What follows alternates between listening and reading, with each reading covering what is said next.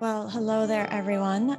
This is Dr. Leslie Kernison of BetterHealthWhileAging.net, and welcome to today's COVID and vaccination update for aging adults and their families. My updates and recommendations today is Thursday, September 9th.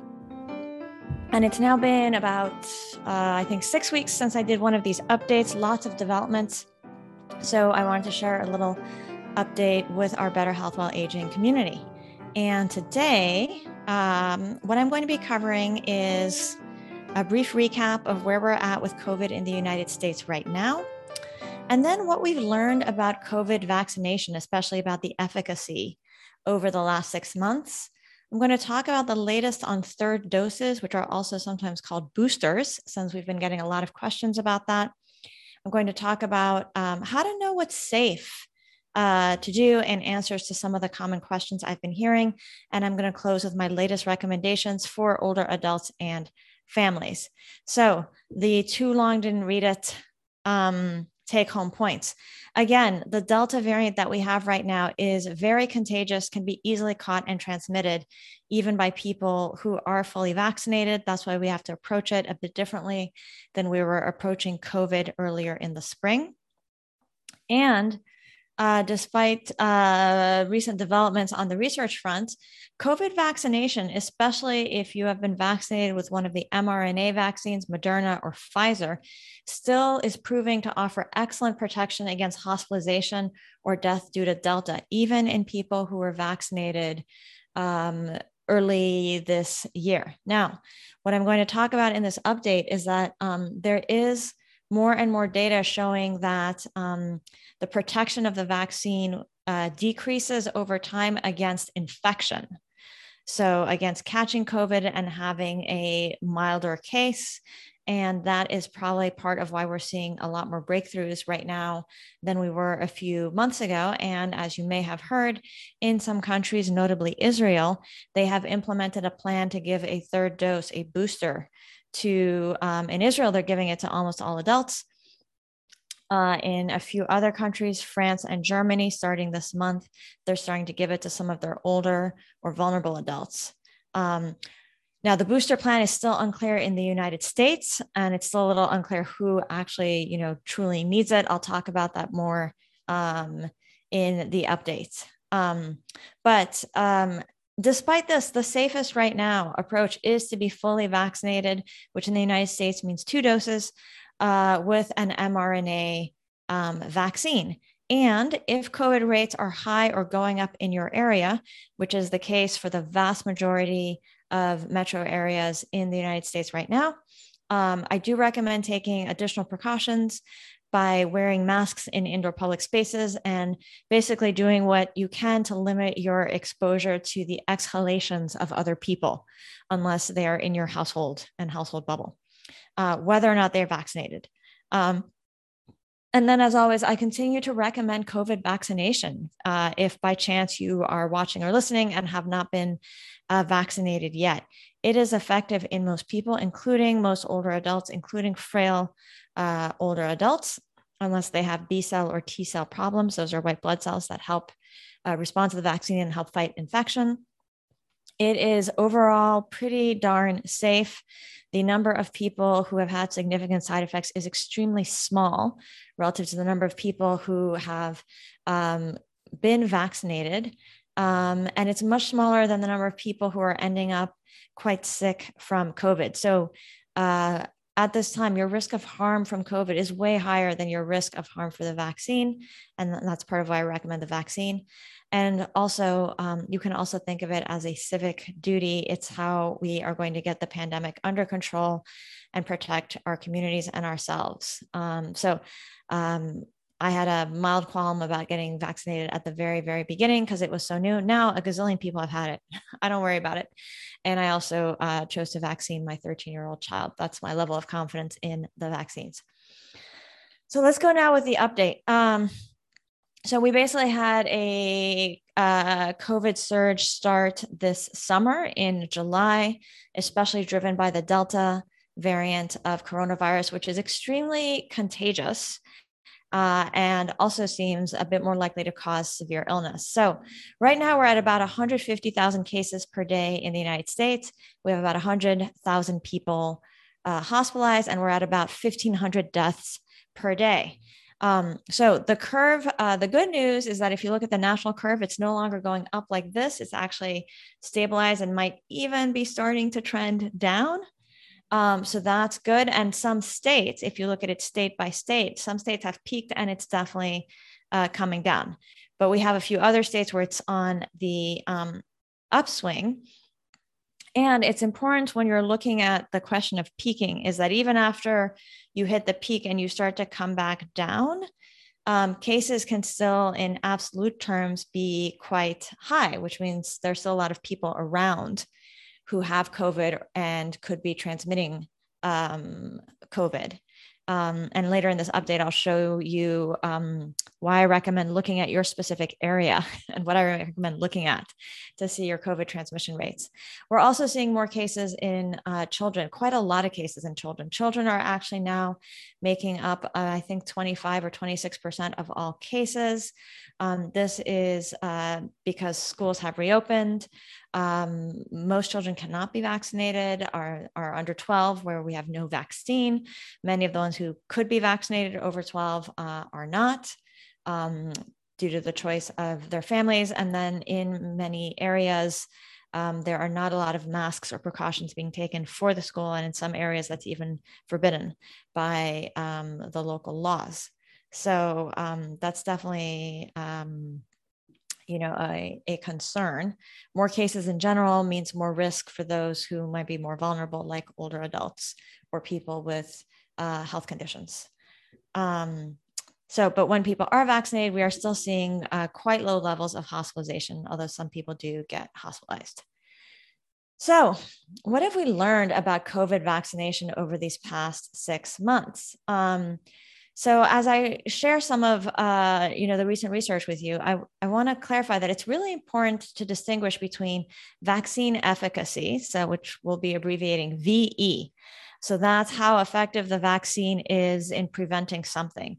And it's important to distinguish between how effective the vaccine is at preventing infection, which we could define as testing positive and getting symptoms. There is like a debate if you test positive briefly but have no symptoms at all, were you really infected or were you just having a little moment? So certainly a number of people who have been vaccinated are getting what's called a breakthrough infection with symptoms, although they are contagious for less time than people who are unvaccinated and may recover more quickly. But we want to distinguish between getting an infection versus getting severe illness, which is often defined as being hospitalized or even dying. We've also found that it's important to track the vaccine effectiveness over time. So what we have found now that we have months of track record with the vaccines is that there is lots of evidence that the vaccine effectiveness changes over time, especially when it comes to the effectiveness against preventing infection. And then the other consideration is that vaccine effectiveness may be different against variants like Delta.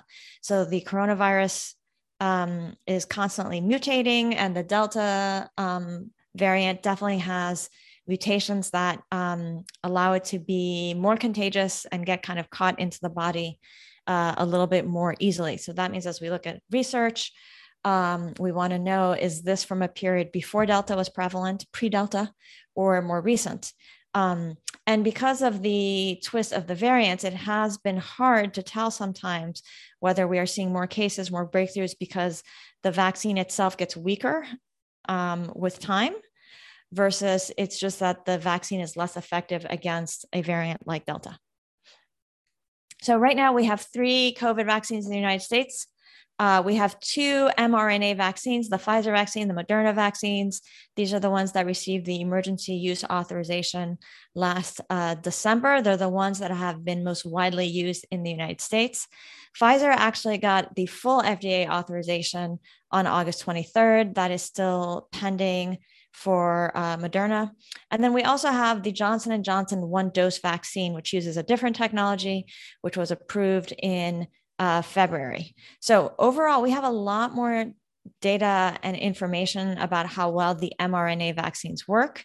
In the States, they were given to more people, they were given earlier, they were given to groups where we are gathering more data in general, like nursing home residents and health workers. Also, an enormous amount of information about the mRNA vaccines comes from Israel, where they only used Pfizer, but they kind of made a deal with Pfizer that they would vaccinate as many people as possible in their population and share lots of data about what happened. And they have a fairly centralized health system that allows them to gather a lot of data about people. So that's what I'm going to talk about the most today. It's important to note that only the Pfizer vaccine has been approved, and it's only emergency use authorization, I think, for ages 12 to 16. So there is no vaccine available yet for people who are under age 12. And I think Pfizer, yes, it might be 12 to 18, because I think Moderna starts at age 18, if I remember. Yeah, so no vaccine yet for children, unclear when that's going to come out. So people have had a lot of questions about the vaccines. Are they still protecting me? What do I need to do? So let me start by first talking about the Johnson & Johnson vaccine, because there's actually less information about it. So it was only given to 8% of Americans. The initial data that they submitted for the authorization, so before Delta, showed that it was 66% effective against infection, but 100% effective against, I think that should actually say deaths. It was quite high against hospitalizations. I think it was like 95% against hospitalizations. And then the Mayo Clinic studied it in the real world in their population, but before Delta, and they found that it was 76% effective. So that was all reassuring. Now, since then, we've had less information about how Johnson & Johnson is doing. So this has been very frustrating to the minority of people who were vaccinated with Johnson & Johnson. Just last month in August, the South African government, I believe, released some results from a trial that they have been doing following 500,000 of their healthcare workers who were vaccinated with the Johnson & Johnson vaccine. And they say that what they are seeing more recently is 71% vaccine effectiveness against hospitalization and 95% against death. So what I think this means is that if you are vaccinated with Johnson & Johnson, you are probably not very old. You are probably somebody who is younger or maybe in middle age.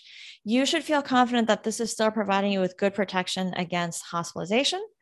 But you could get a breakthrough, which has implications for, short term. You might be sick, have to quarantine, and also has implications for whether you could pass it on to somebody who is unvaccinated or vulnerable, such as an aging parent or a child. So there has not yet been an official recommendation in the United States regarding a booster for the Johnson & Johnson vaccine. So in some other countries, they have said that people who got the single dose vaccine like Johnson & Johnson, or there's a similar one from AstraZeneca, that they can get a second dose of an mRNA vaccine. We have not said that yet officially by the federal government in the United States. They say that they're still doing research. Johnson & Johnson actually released data saying that in people who got a second dose of the same vaccine, the immune response was better. So there's a little bit of a question of, should people who got Johnson & Johnson get a second J&J dose? Should they get an mRNA dose? What dose should they get? And that's still being sorted out. Now, what's interesting is that because we're so decentralized in the United States, some states and municipalities can just decide to do something different. And actually here in San Francisco, the Department of Public Health said that if you had been vaccinated with Johnson & Johnson, it was okay for you to talk to your health provider about whether you could get a supplemental dose of one of the mRNA vaccines, and that would be okay.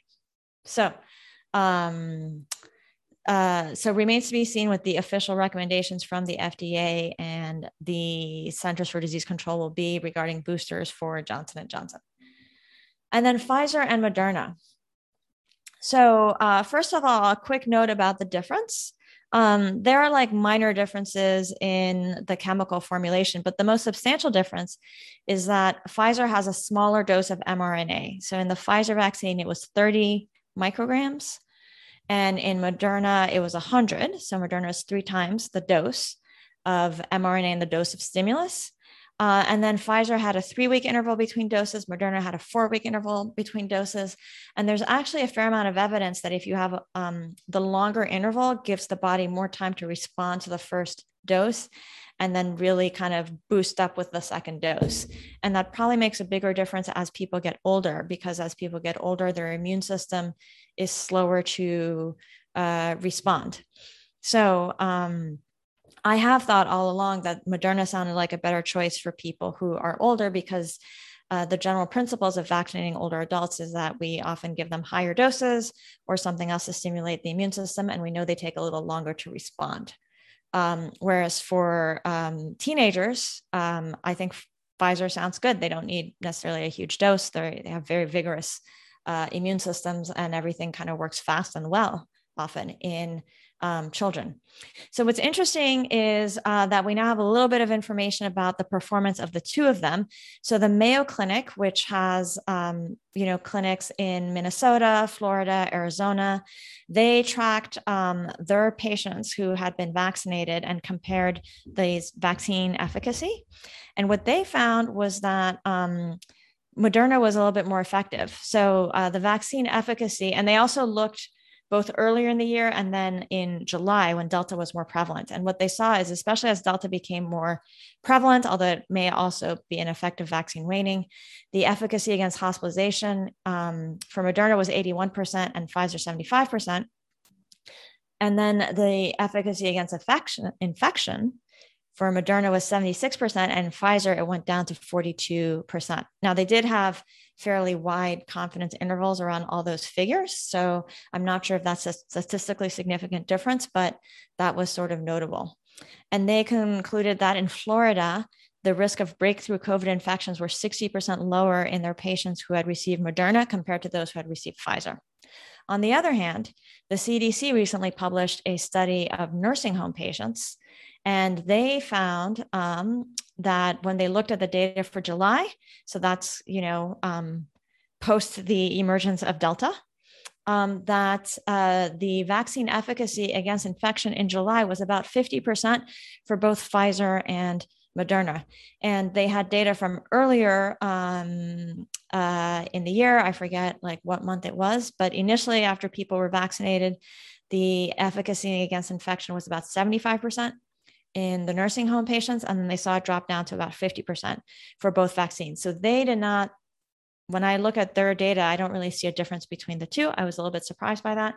So we're awaiting more research. But for the time being, I think Moderna is more likely to generate a significant response in older adults. So if people had a choice, and the thing is, most of us were vaccinated when we were not given a choice, but if there were a choice, I would say Moderna for people who are older, frailer, and Pfizer for people who are younger. So what about breakthrough COVID? So again, a breakthrough COVID infection is testing positive for COVID or having COVID symptoms and testing positive 2 weeks after being fully vaccinated. So that is really a reflection of, again, the decreased vaccine effectiveness against infection, not hospitalization. So we are seeing more breakthroughs. That also reflects the fact that more people are vaccinated. And so as COVID goes around, there are more people who are vaccinated, and some of them will come down to it. However, even though we see decreased effectiveness against infection, very few breakthroughs are leading to hospitalization. And the hospitalizations are usually in people who are older and have multiple chronic conditions. So this means that even though we're seeing breakthroughs, sometimes a fair number of them, the vaccines are working. They are protecting people from hospitalization.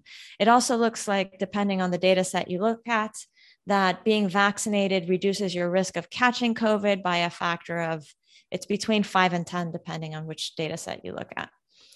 So how common or uncommon are breakthroughs? So this is being debated. It's often said in the media that they are uncommon. I don't think they're that uncommon.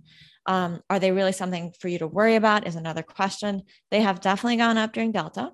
So in San Francisco in early August, our case rates for COVID were 25 per 100,000 in vaccinated people compared to 62.5 per 100,000 in unvaccinated people. I also saw a recent news article about California where they said that overall in California, of all the people who've been vaccinated, the number who have subsequently tested positive is about 0.5%. So that's like 1 in 200 people in California. 1 in 200 vaccinated people has subsequently tested positive. So you're probably not going to test positive, although whether you do depends, as I'm going to explain, on COVID rates in your area and your behavior, how much you expose yourself versus how much you take steps to reduce your risk. But I would say breakthroughs are not, I wouldn't describe them as uncommon. I certainly know lots of people who've had them in my personal circle and heard of them.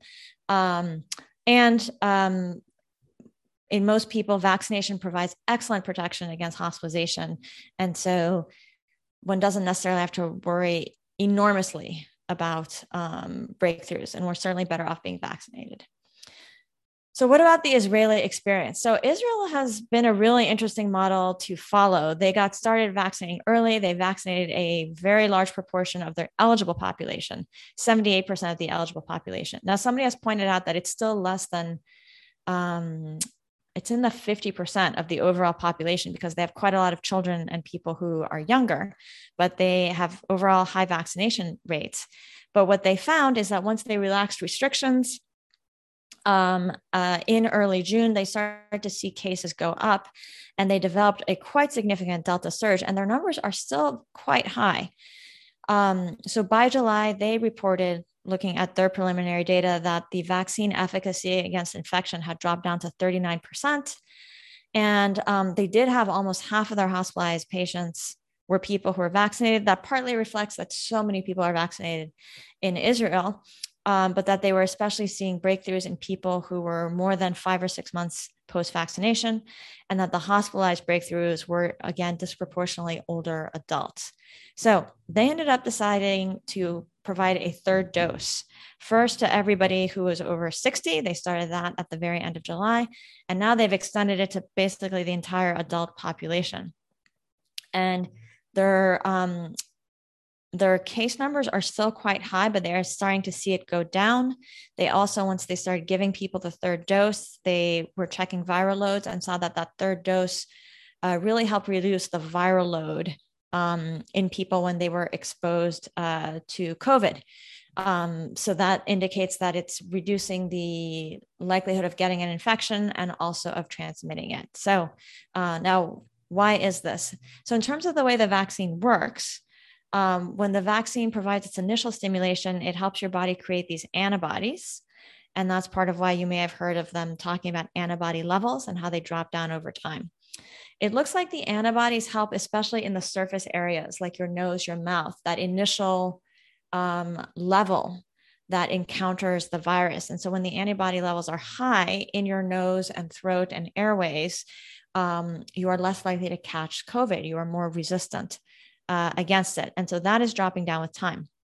However, you have another layer of immunity, your T cells, these other kinds of memory B cells that get fired up after the infection gets into your nose. And that part does not seem to be getting weak right now over time. And that's why they think that we are seeing more breakthroughs where people get symptoms, especially cold or flu type symptoms, but they are not going on to get pneumonias and serious illness the way the unvaccinated people are.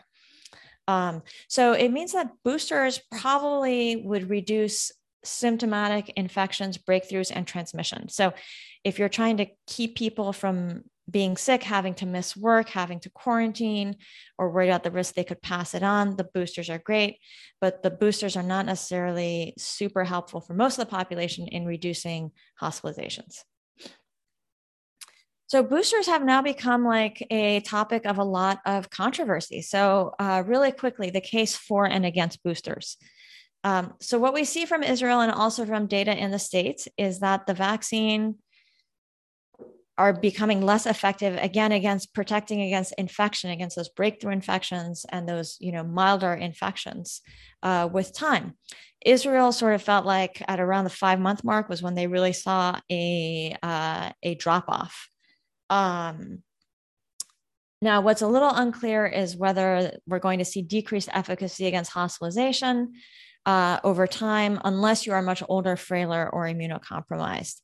And so far, we are seeing some cases of COVID go up in nursing homes, but I haven't yet seen a breakdown of the vaccine efficacy against hospitalization going down. It's definitely gone down against infection. Whether it's gone down against hospitalization is a little less clear to me.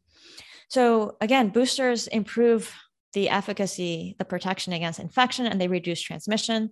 And they do appear to be safe as the vaccine as best we can tell. So what's the downside? So there are a couple of downsides. So one is that globally, there are many countries where nobody has been vaccinated at all. So from a global equity perspective, a lot of experts have raised concerns about developed countries rushing to provide a third dose to their population when so many parts of the world have not had a first or second dose. Also, just within each developed country, there's usually a significant chunk of people who have not been vaccinated, and it might be better for us as a population to work on vaccinating those people first, rather than giving a third dose to the people who are most motivated, who are often the ones who are already more likely to be taking precautions.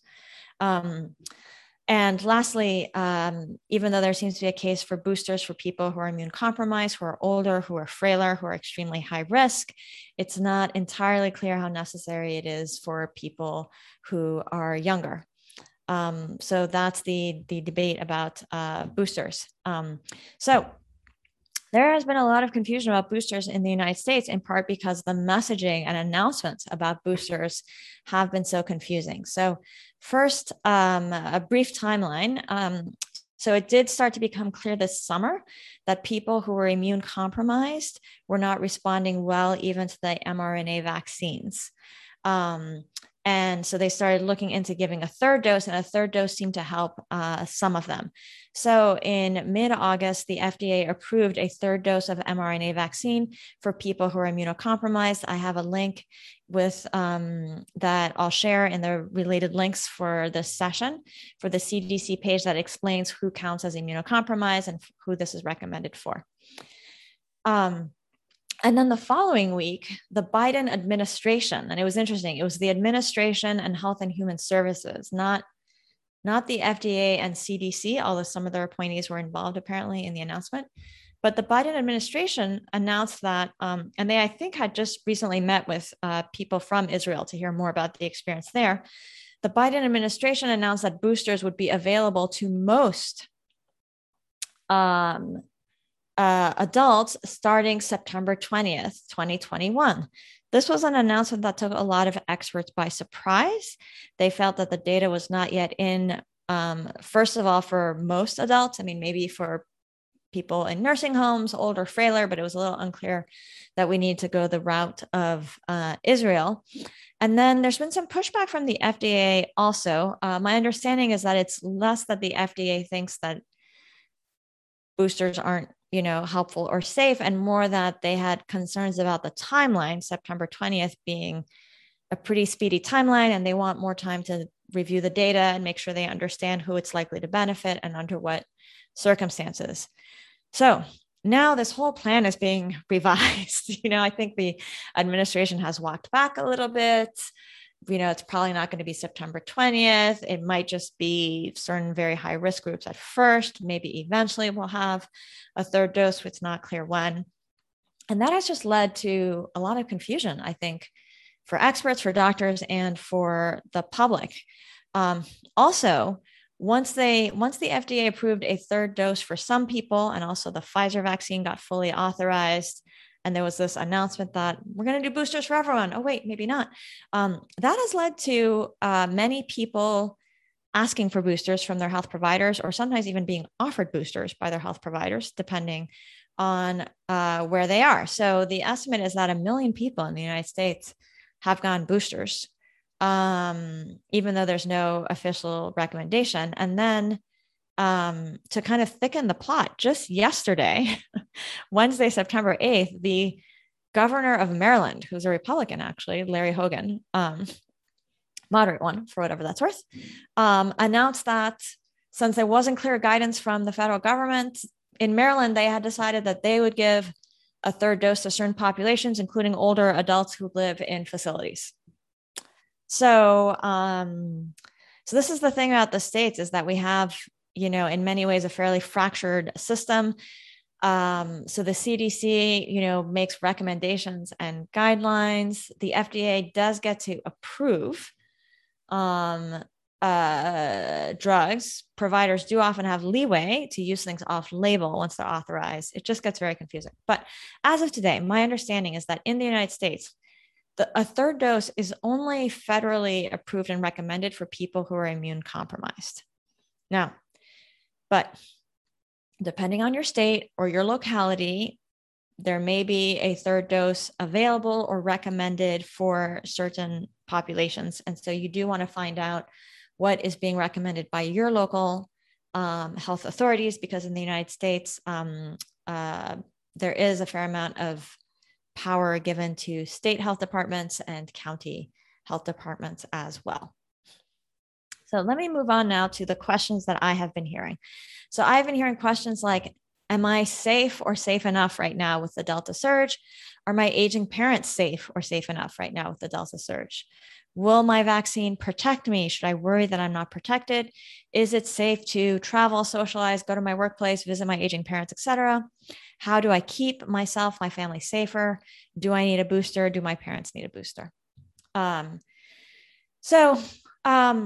Is it safe? So we can never guarantee that it's 100% safe. So what I want to review is how to think about what is your personal risk. And your personal risk is going to shift over time, especially based on the COVID situation around you. So specifically, your personal risk of harm from COVID comes down to, are you likely to be exposed to COVID? Are you vaccinated? Are people around you vaccinated? And then if you are vaccinated, are you at higher risk for severe breakthrough COVID? Are you likely to be a vaccine non-responder, such as someone who's had an organ transplant or is, on medication that suppress your white blood cells? And to a lesser extent, which vaccine did you get and how long ago was that? So are you likely to be exposed to COVID? So that's really a question of what's the level of transmission in your community. So what are the COVID case rates? How many cases per 100,000 population every day or every week? The CDC considers, now let me see, I think it's over 5. Hold on, I'm going to double check. The CDC considers a low transmission rate to be less than 10 new cases per 100,000 people over the last 7 days. So you have to take the daily rate and basically multiply it by 7. And then are you getting more than 10? So that's part of how they consider that. You also need to consider your personal household behavior, especially when the rates are high. When the rates are low, your personal behavior has much less of an impact. But when the rates are high in your community, then it's really a question of what are you and the other people in your household, because we're going to assume you're quite exposed to people in your household. What are you doing when you leave the house, and how often are you getting exposed to what other people exhale?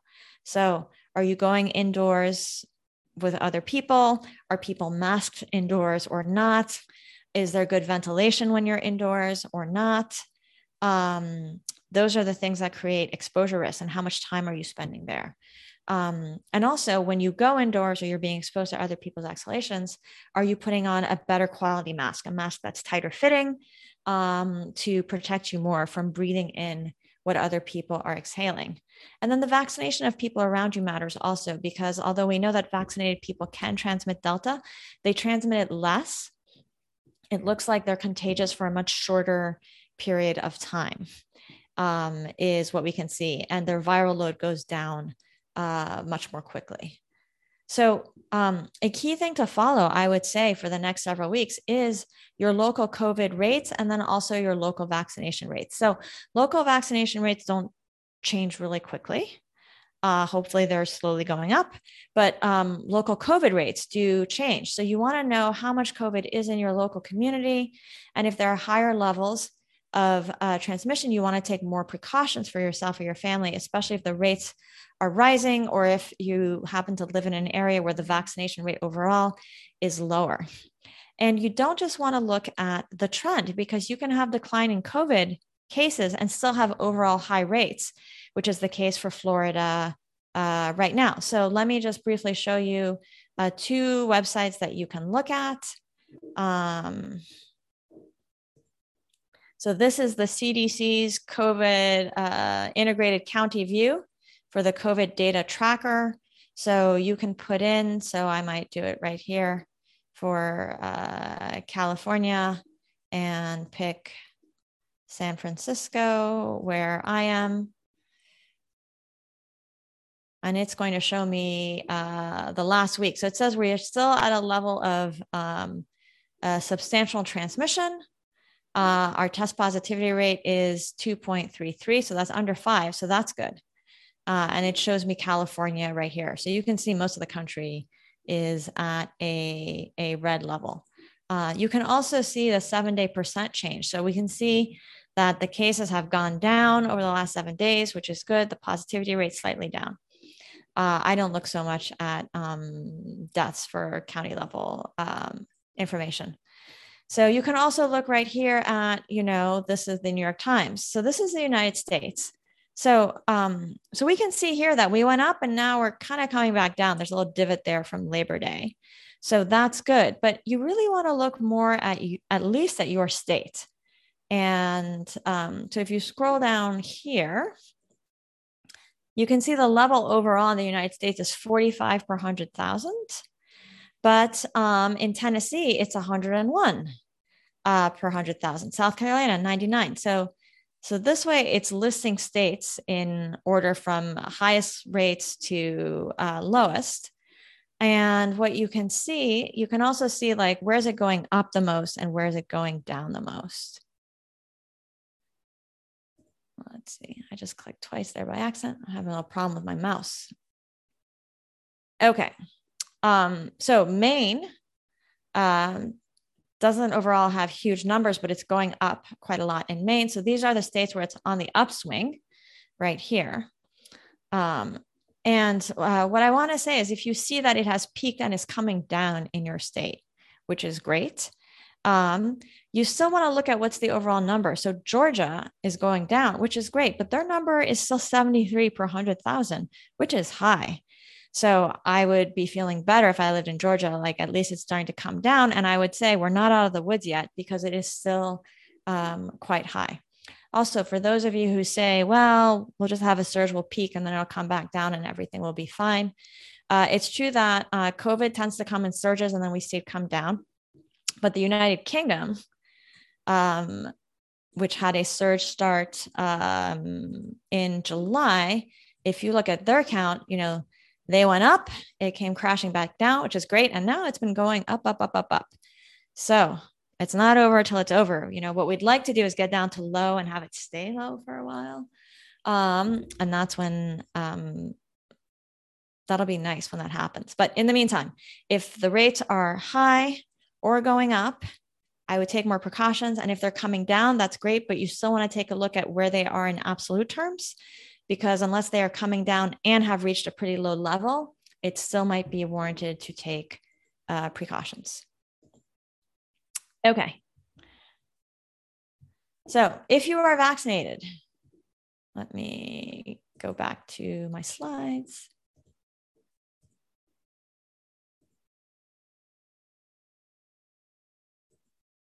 All right.